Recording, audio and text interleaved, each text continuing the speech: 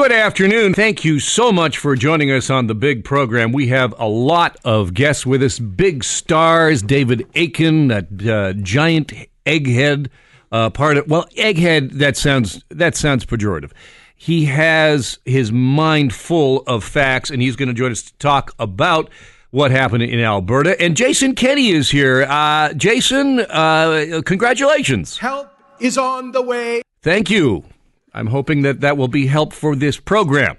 Also with us again, as he is most often for the noon hour, is the star of the Toronto Raptors. 37 points last night. Man, what a win. What a commanding performance by Kawhi Leonard. Kawhi, how did you get it done? What did you focus on?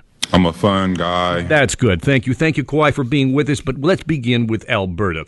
The UCP, formed just 2 years ago by a merger of the Progressive, Conservative, and Wild Rose parties, held on to Calgary seats and then took back all of those breakthrough NDP wins that the NDP took back in 2015. The number 63 of 87 seats leading or elected as of Tuesday night. The NDP only 24. Some of those apparently still need to be checked out. Better recounts. A couple of them are razor thin. I want to take you to Queen's Park now. And in a response to a question from the NDP about potential cuts to education, Doug Ford took the opportunity to say this. I'll tell you what strengthens our education system, but even better strengthens our country, was the big win from our friend Jason Kenney. Everybody stands up and applaud. Yeah, here. Yeah, if you cover provincial politics or ever have the opportunity to go down in the C question period, this is what happens when the premier says anything. Like the train, all of the MPPs around him jump up and it is. Look, I'm sorry. It's a little embarrassing for them. It's a little embarrassing. Here's something else I want to talk about, because quickly on the same thing, because, we want to do Doug Ford one more time. Listen to Doug Ford have a little bit of a brain fart here.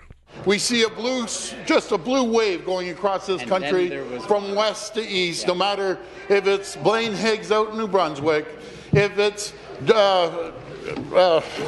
Jason Kenney. Oh, yeah, that guy, the guy who won last night, my BFF. Who was it again? That is Doug Ford in the House today. And then I want to take you now to Port Credit. Now, you've heard, of course, obviously, that Ontario is largely leading the fight against this federal tax, this federal carbon tax. And I want to play for you something that Ontario's Solicitor General, we have a Solicitor General now. This is sort of didn't make news recently when Sylvia Jones was actually named to this position. But she and the Environment Minister were actually in front of an OPP detachment today. This is a police station, folks. And what they were saying is that the province estimates that the federal government's carbon tax will impact Ontario correctional facilities, OPP detachments, and just that alone is going to increase annual heating costs by $1.4 million by 2022. But the minister did not stop there. And I will leave this for you to assess whether or not you believe that this moves into the territory of fear-mongering. Funds that would typically go towards keeping your family safe here at the Port Credit OPP detachment and across Ontario will instead be spent paying for the carbon tax, which, as Minister Phillips points out, doesn't even protect the environment. Outrageous! I just think that, we have a difference of opinion on carbon tax.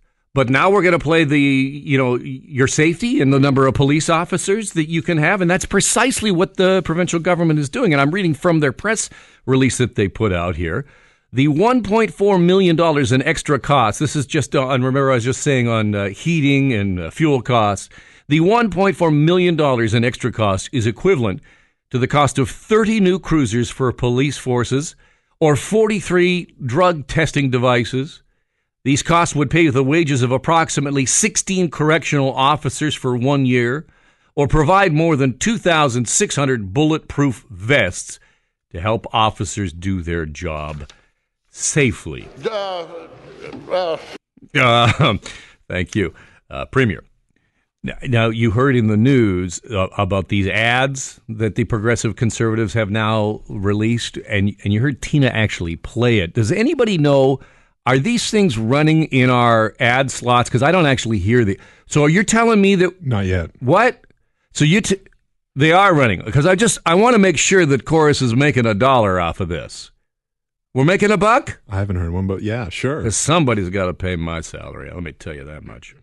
So the ads, which you may have heard, feature a female narrator saying the tax will see people pay more to heat their home, drive their kids to school.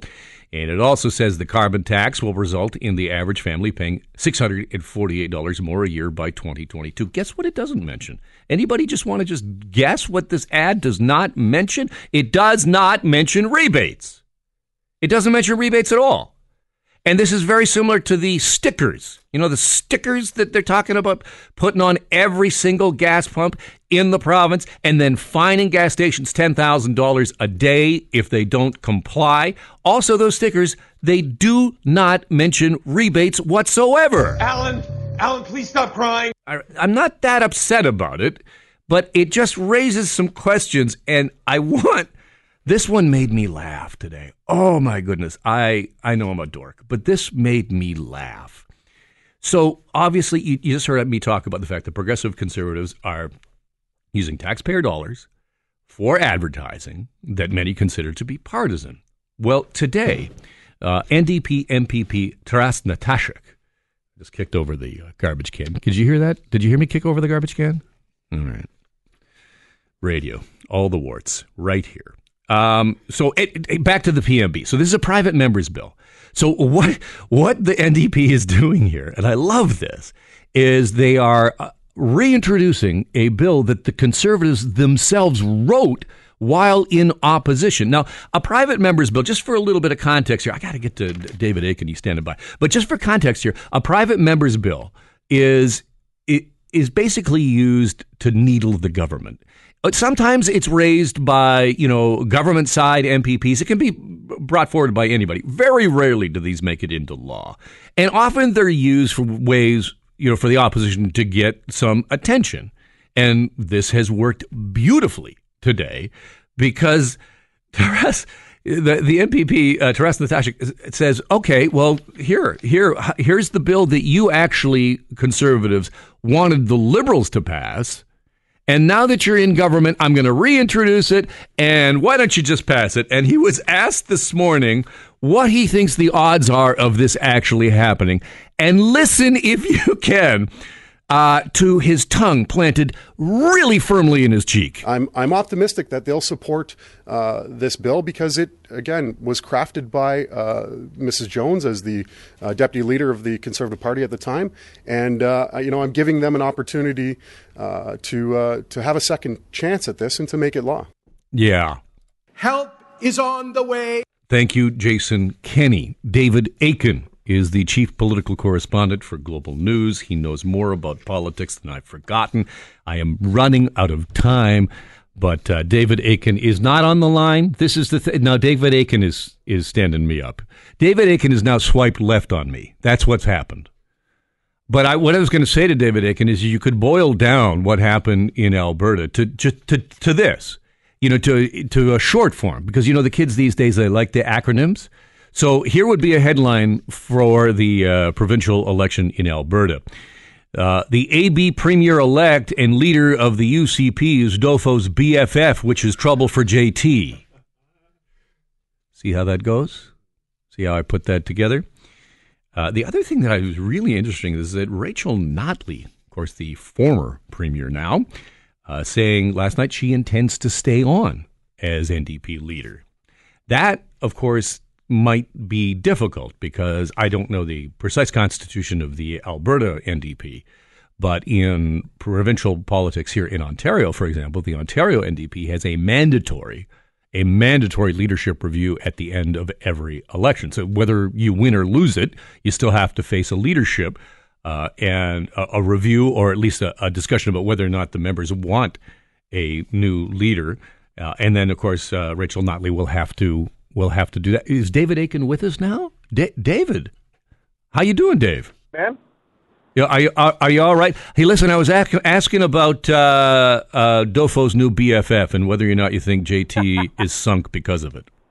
Yeah. Well, I think that is one of the big stories. And Kenny, by the way, Kenny gave a shout-out to Dofo last night in Alberta in the big convention center, and there was a huge roar of approval for Premier is Ford. on the way. That was part of what pretty he much. said, yeah. Absolutely. And so you think of that block now, Kenny, Scott Moe in Saskatchewan, Brian Pallister in Manitoba, Doug Ford in Ontario, and Blaine Higgs out in New Brunswick. And on the stump, I've been out here for about a week. On the stump, Kenny's been basically saying, hey, we're going to do this block of conservative premiers is going to do everything it can to prevent Justin Trudeau's re-election this fall. And I know Ford is going to work towards that. So Scott Moe and now Jason Kenney. You know, Kenney in the West, Ford in the East. And Andrew Scheer just might be the junior partner of these guys. I don't know if that's a bad or a good thing. I don't think Scheer cares as long as he wins. But, we'll see how Scheer positions himself, too. I want to play, if I can get this one again. I love this one from the House today of Doug Ford actually forgetting Jason Kenney's name. After all of this campaigning together and this love-in, we'll see if we can get this back for you here. That was David Aiken. We're out of time, David, but I really appreciate you being on with us. Thanks. That's David Aiken, chief political correspondent for Global News. Pretty nice day ahead today. I see a lot of cyclists commuting again, which is interesting. And coming up in our Rip and Read segment a little bit later in the program, I have some new stats about electric bicycles and how that's going to overtake bicycles and all other modes of transportation. I'm just going to shuffle these papers a little more. Is this annoying when I do this? It is annoying. It's annoying. Okay, so let's get to the news which we want to talk about right here, which is Notre Dame. And, of course, what has happened in the wake of it. And what I think is just absolutely fascinating and frustrating and terrifying is how quickly fake news spread all around the world. Alt-right supporters using the fire to spread xenophobic rhetoric on social media. Now, of course, the fire erupted on Monday. It was in the middle of this $6.8 million renovation, and officials are still investigating the reason behind the fire, but they've totally ruled out arson. You know, there have been photographs of showing two men standing near the scene of the fire and, saying, well, they're celebrating. And that is not the truth, of course. And quickly this all cascaded from fringe message boards to social media and far-right websites, and then even on to cable news. This is BuzzFeed reporter, where did her name go? Well, I'll get her name, Litvinenko. I'll get it. See, I'm working on this here. Here we go.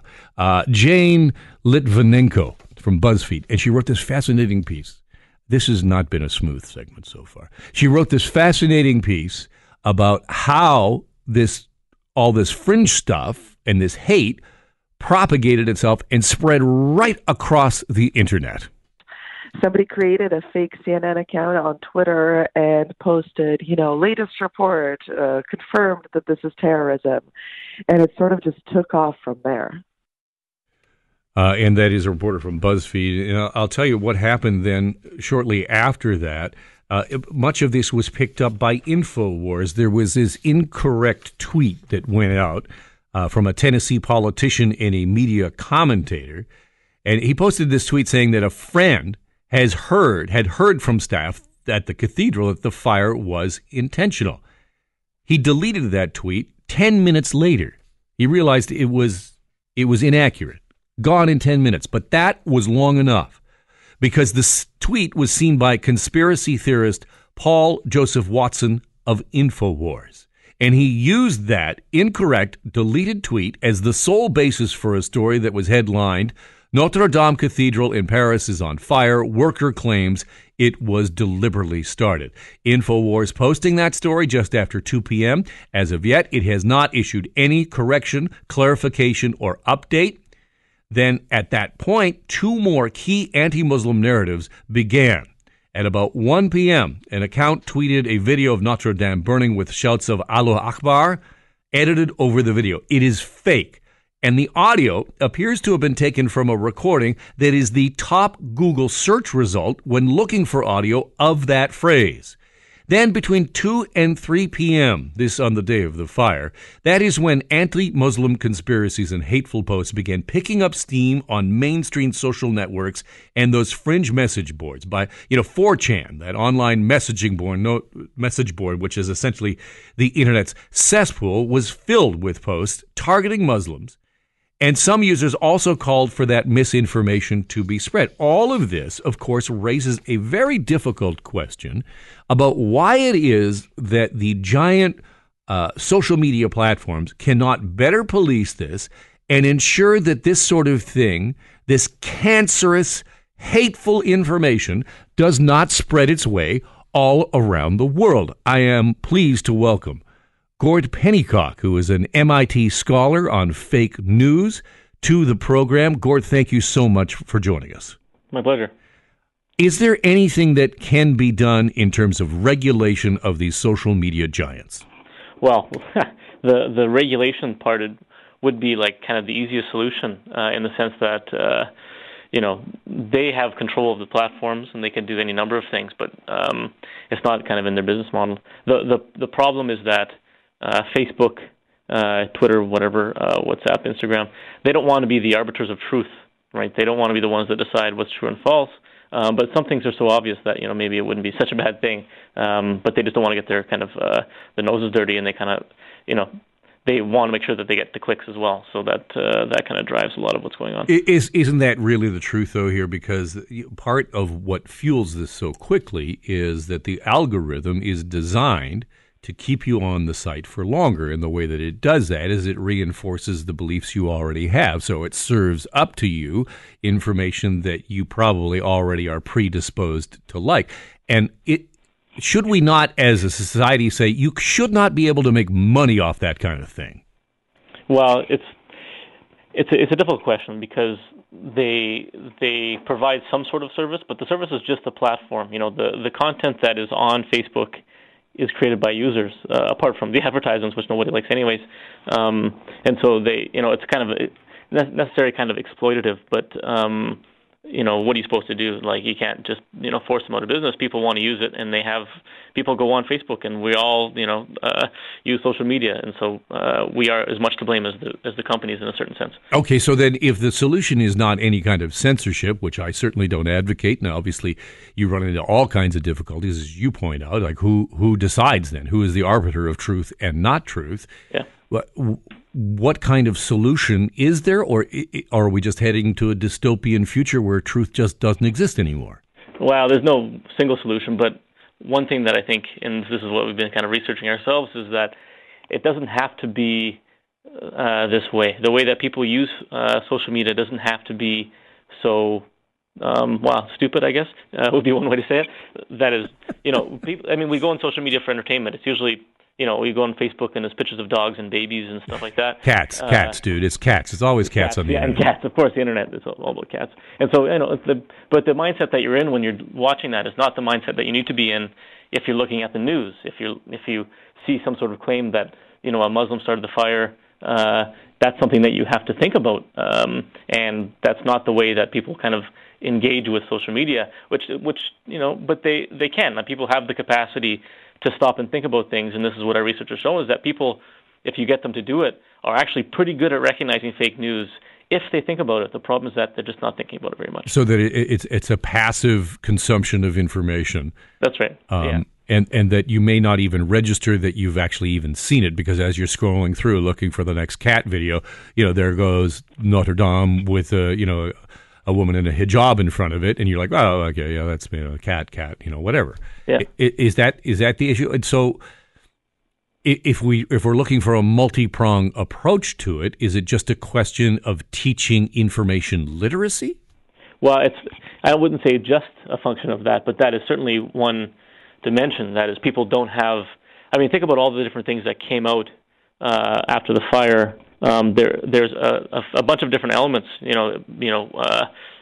Twitter profiles that look at like they would be CNN, but you could easily identify that as not being CNN if you know what you're looking for. So that's media literacy, but also being aware that when some big event happens, There's a bunch of people who have a strong motivation to get in there because there's lots of clicks to be had, and they're not exactly doing it with all the facts in hand, obviously. And so just kind of being aware of how media works and what is good and what is bad media is, one step. But of course, if you're going to have those skills, you still have to think about them to use them. So you both need the media literacy skills and the critical thinking skills, which to me have to be taught at a young age in schools if we're going to deal with this in the future.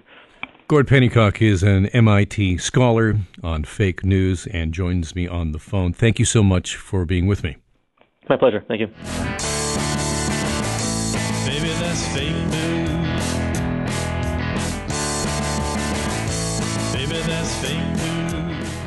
Welcome back to the program. Good news, bad news sort of segment. Quickly, I am just going to mention to you that Canadian inflation accelerated last month as fresh strength in gas prices removed a large amount of downward pressure on the rate. That's according to a new Stats Can report.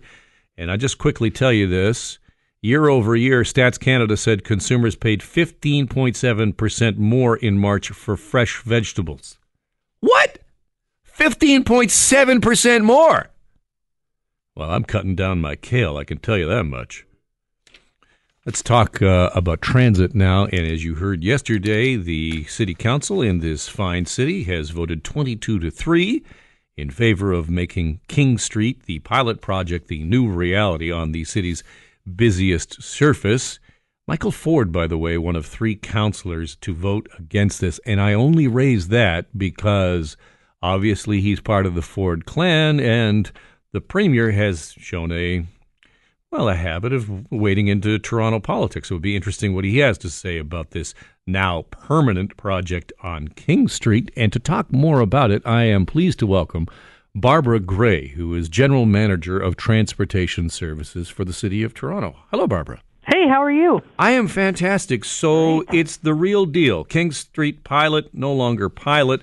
I guess my question for you is, where are you eyeing next? Well, we are looking at citywide the surface transit routes in the city. There's an official plan that the city has that identifies a network of priority routes for surface transit, and we're taking a look at that in order to figure out how we can increase transit speed and reliability on some of these priority routes. They tend to be the routes that serve big areas of the city where lots of people are commuting and want to get around, where we have Would you consider Queen Street? Is Queen Street on that list? Yeah, Queen Street's on that list.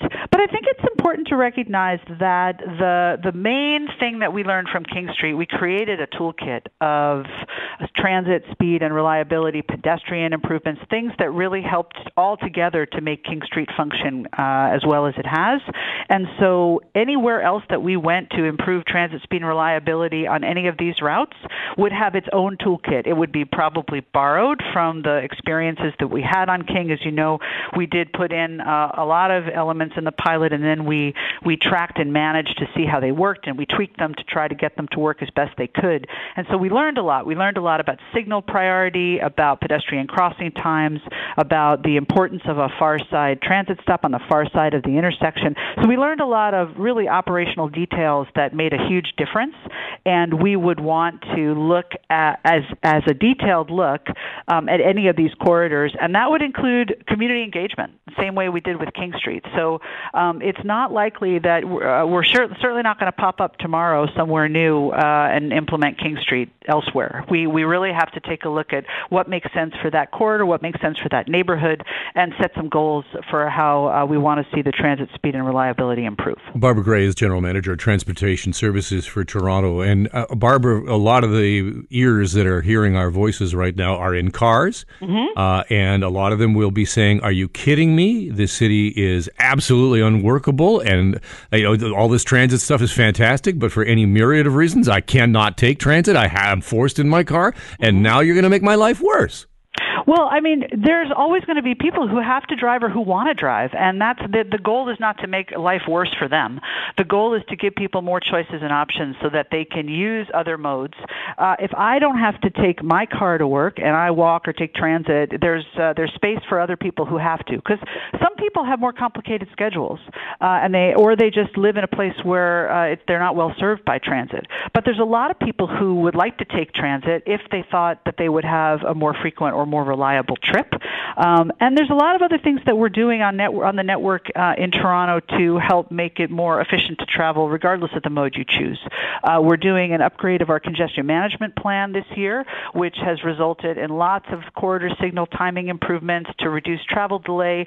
We're trying new signal technologies that allow us to adapt to the cues at each intersection so that we could try to move, especially when we have unusual circumstances like an event or something letting out, where we can have the signals be responsive to those crowds. So it's not just about transit, but transit's a pretty critical piece of our mix here. And I also think that we're a very vibrant, economically vital city, and congestion comes along with that. Barbara Gray, General Manager of Transportation Services for the City of Toronto. Thank you so much for joining me. You're most welcome. Thank you for having me on. It is 12:39. Really quickly, we want to delve into trying to get the truth of something you may have heard about, and that is whether or not there are teachers that are going to lose their jobs because of so-called cuts to education. You may have seen some of these reports today. There are a number of teachers, especially in the Peel region, who have been sort of offered up by the school board or perhaps made themselves available to say, listen, I'm a teacher and I've just been notified that I am surplus. And to talk about what in the world surplus means and try and get at some truth here, because, man, is there a lot of rhetoric. Harvey Bischoff is president of the Ontario Secondary School Teachers Federation, joins me on the line. Harvey, always great to have you on. Thank you. Yeah, my pleasure. Okay, what is surplus? How does it work? And are teachers really losing their jobs? So surplus essentially is a layoff notice from the school that you teach at. And the language is used a little bit differently in different boards. So what they say in Peel may not coincide exactly to what's said elsewhere. That's the fairly typical definition. It means unless there's a job found for you at another school, then the following, then you can expect a layoff notice to follow. To be fair, this happens every year. It happened last year under Kathleen Wynne. So it is not uncommon for there to be declarations of surplus. What we're seeing right now are in a completely different league in terms of the number of declarations that are being made. But to call it people losing their jobs, perhaps this is the Premier. I want to play this from the House and have you listen to it. Premier saying that this is just politicizing it. It's playing politics. He blames you for it, and he says it's not true.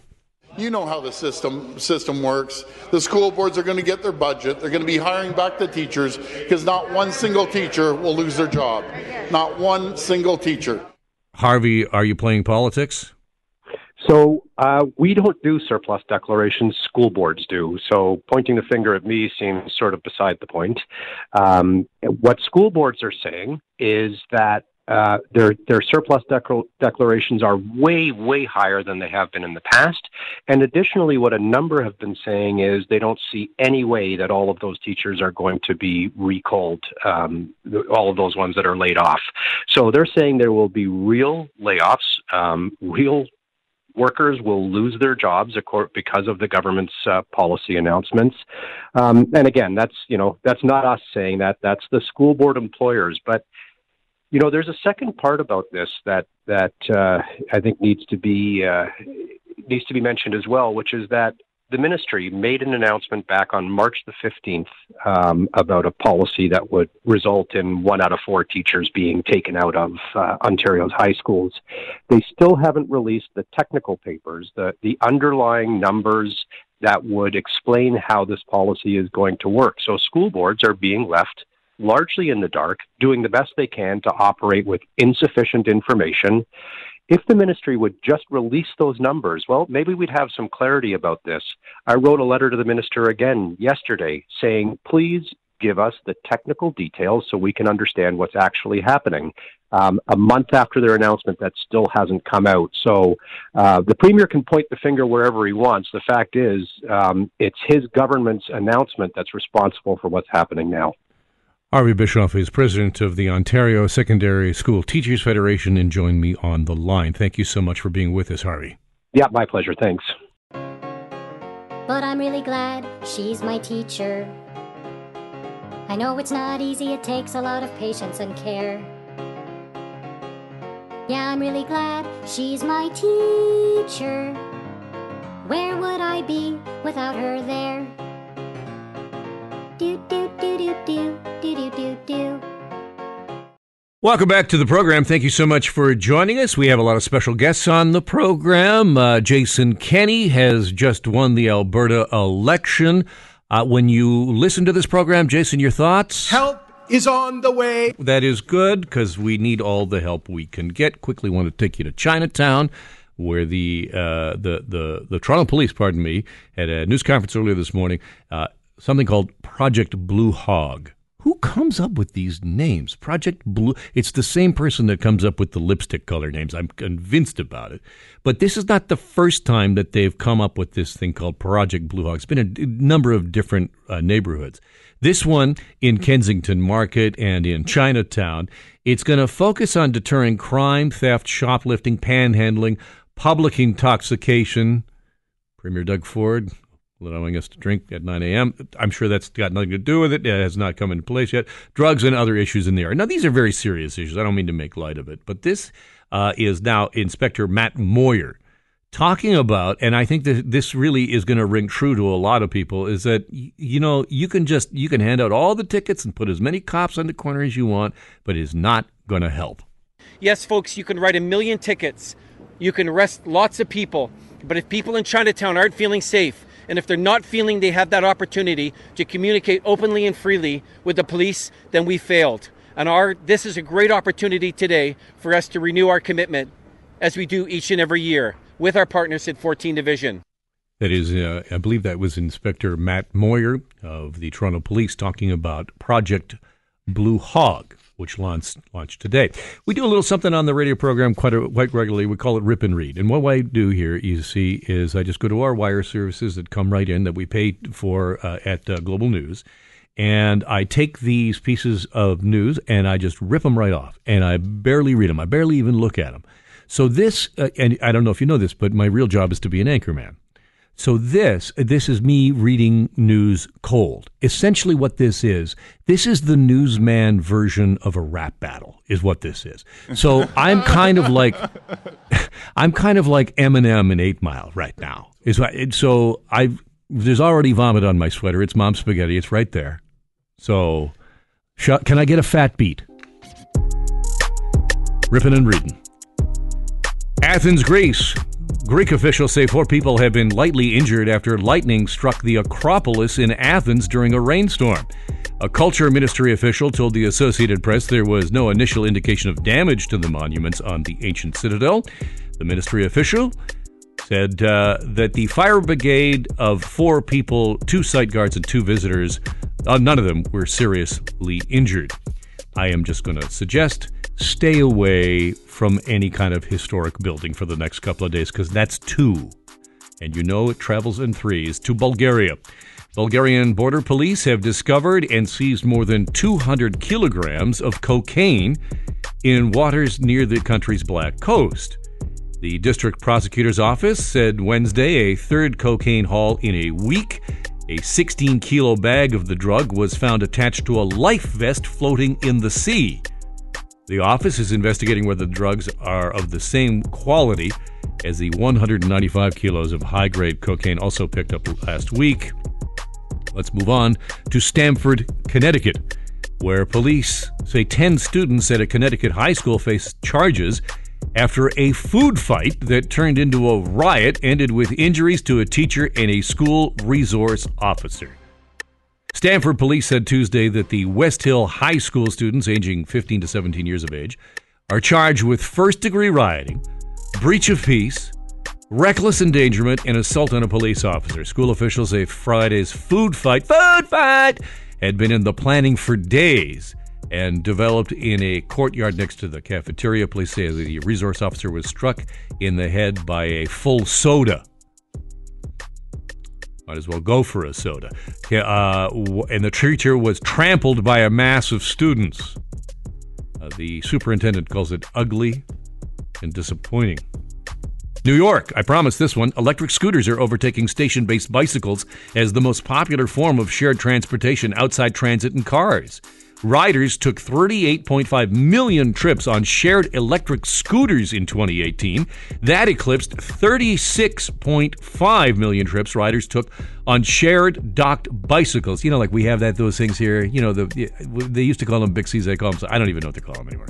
But anyway, so what they're saying here is in New York that no, scooters are the way to go, these electric scooters. Scooter companies are facing challenges from every direction, including vandalism, theft, rider injuries, intense competition, and aggressive regulations in cities across the United States. You may have heard that there is a company trying to do this in Toronto. It has not yet actually rolled out. We don't have any electric scooters yet, but could be coming. The scooter industry persisting.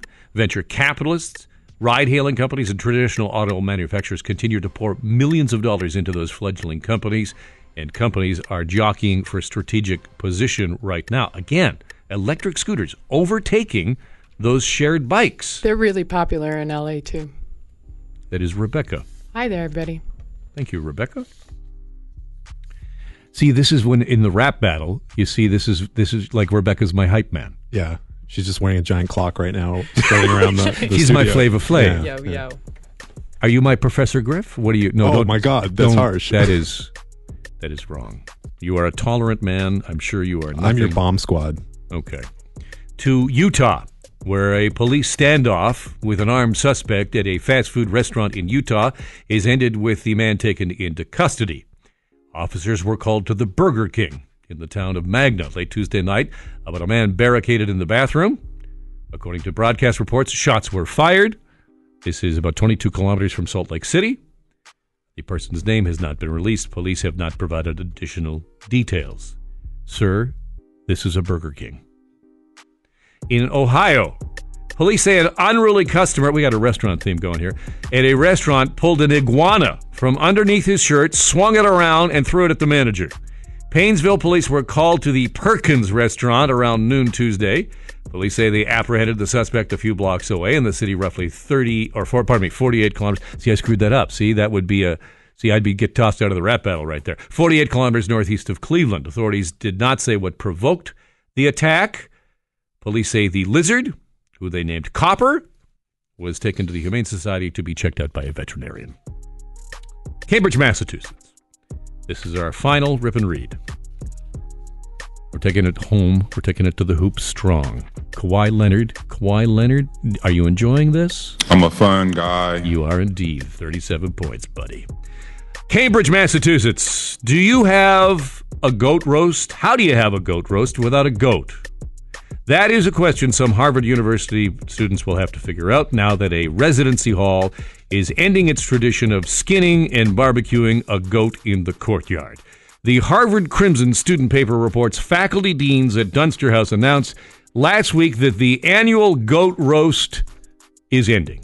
The email cites health concerns as a reason and says some students were uncomfortable with the idea of skinning and cooking a goat. Can't imagine why. The annual event began in the 1980s as a spin-off of a primitive survival course that's taught at the school. I feel bad for the goat. It makes me upset. Alan, please stop crying. I'm not that upset about it. Is there a tofu version of a goat? No, I don't. Go-turfy, maybe? A go-turfy? Oh, goodness. I'll look into it. You know, I once roasted a goat, and I couldn't get the smell of cumin out of the drapes for... That's a Best in Show line. I just stole that. I just totally stole that from Best in Show. You're allowed to steal that Thank line. you. I'm a thief. That is, I am a thief on this program. Doug Ford. Thank you. And Jason Kenney, thank you again for being here. Is on the way. Thank you so much. And you can join me tonight on Global News on the old tubage beginning at 5:30. Check out how bad my hair is. Maybe write something in. And then at 6 o'clock, you can listen if the hair is just... And here's the thing, is each and every day, you can watch and see how my face becomes more suitable for radio and less suitable for TV every day. I'm back again tomorrow.